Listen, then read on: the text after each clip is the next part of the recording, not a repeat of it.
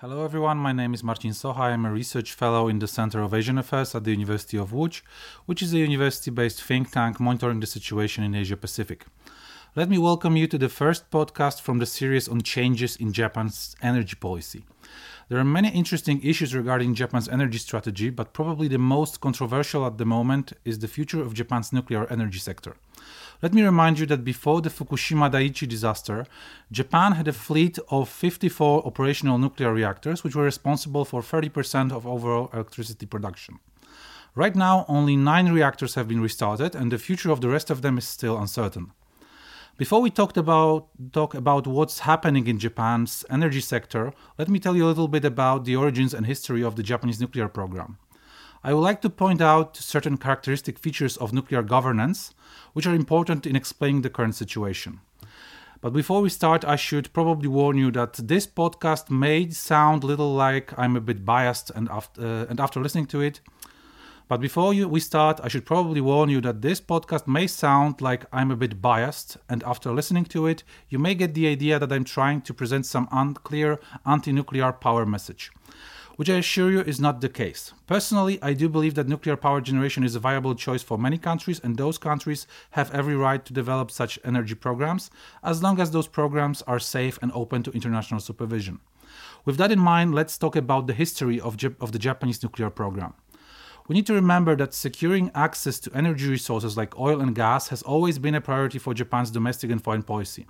After the end of the Second World War, Japan began a very swift process of rebuilding its economy, which resulted in uncontrollable growth of energy demand. In the early 1960s, Japan's energy sector was in 60% dependent on burning coal. Coal, which is not an efficient energy source, was also very problematic because of the heavy air pollution. Japanese economy, which was growing rapidly, had to look for alternative sources of energy, which marked the beginning of increasing the role of oil shipped from the Middle East.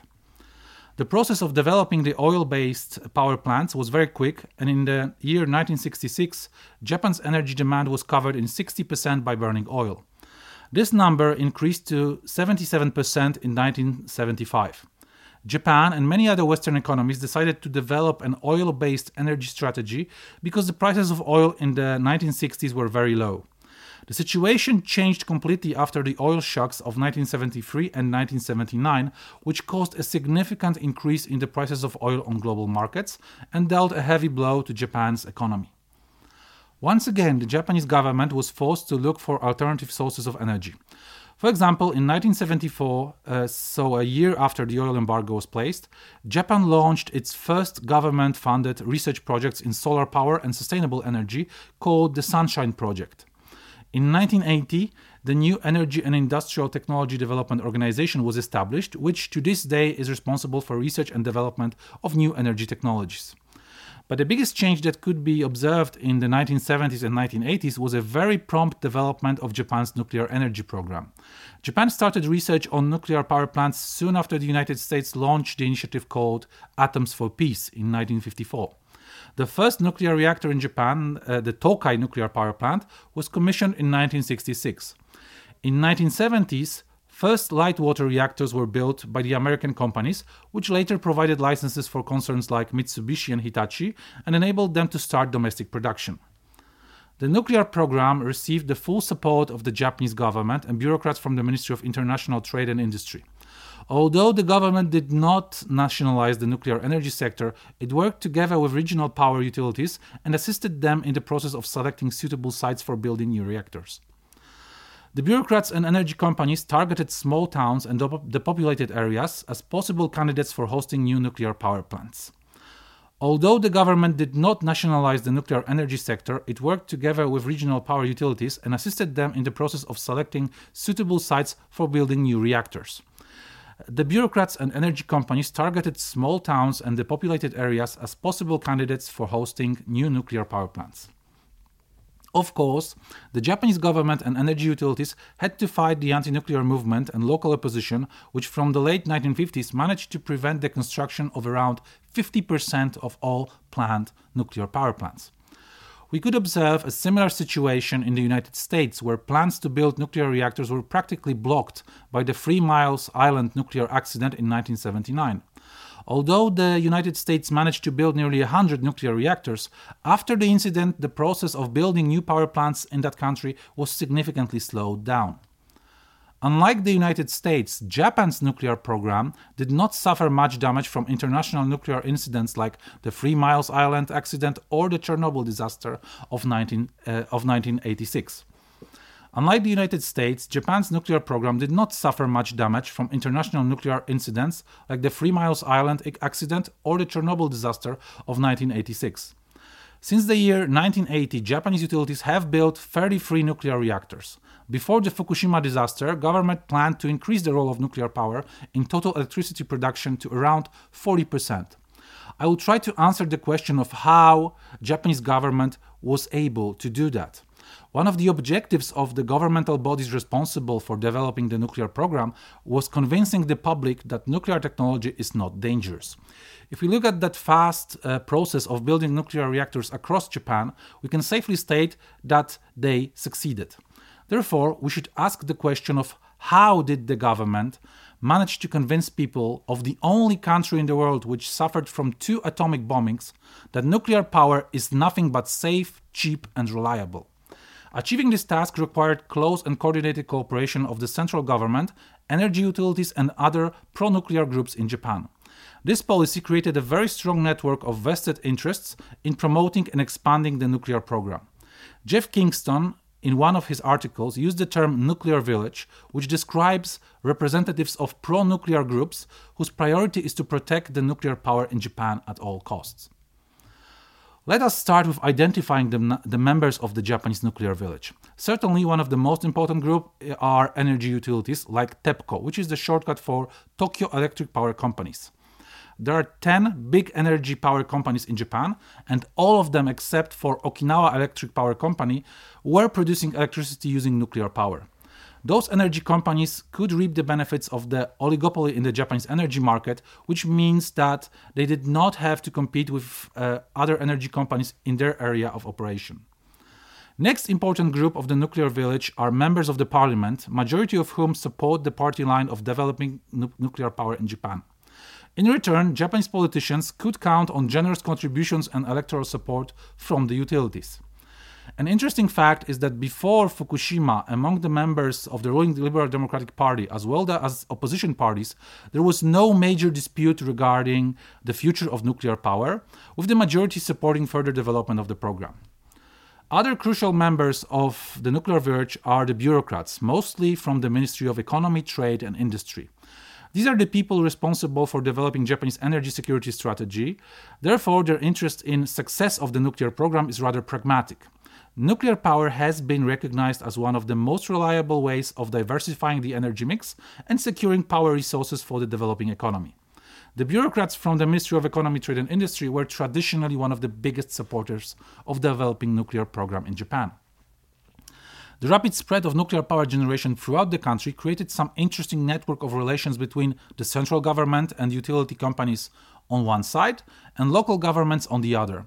Local governments which accepted nuclear power plants became dependent on subsidies and grants provided by the central government.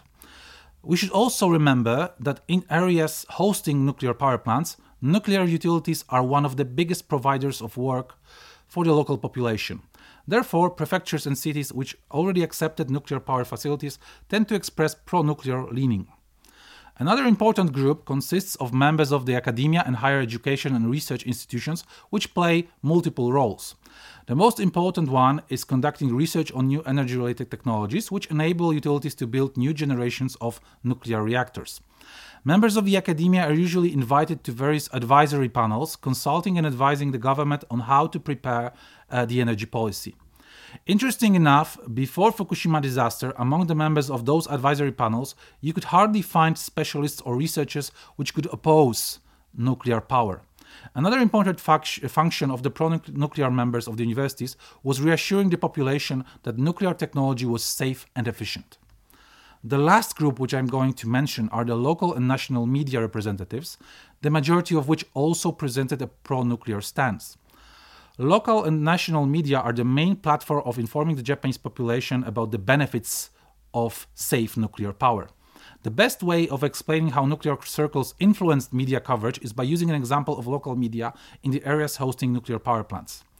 The energy utility is often the biggest client for a local media company. In some cases, incomes of local newspapers or radio and TV stations are highly dependent on the orders coming from the closest power operator.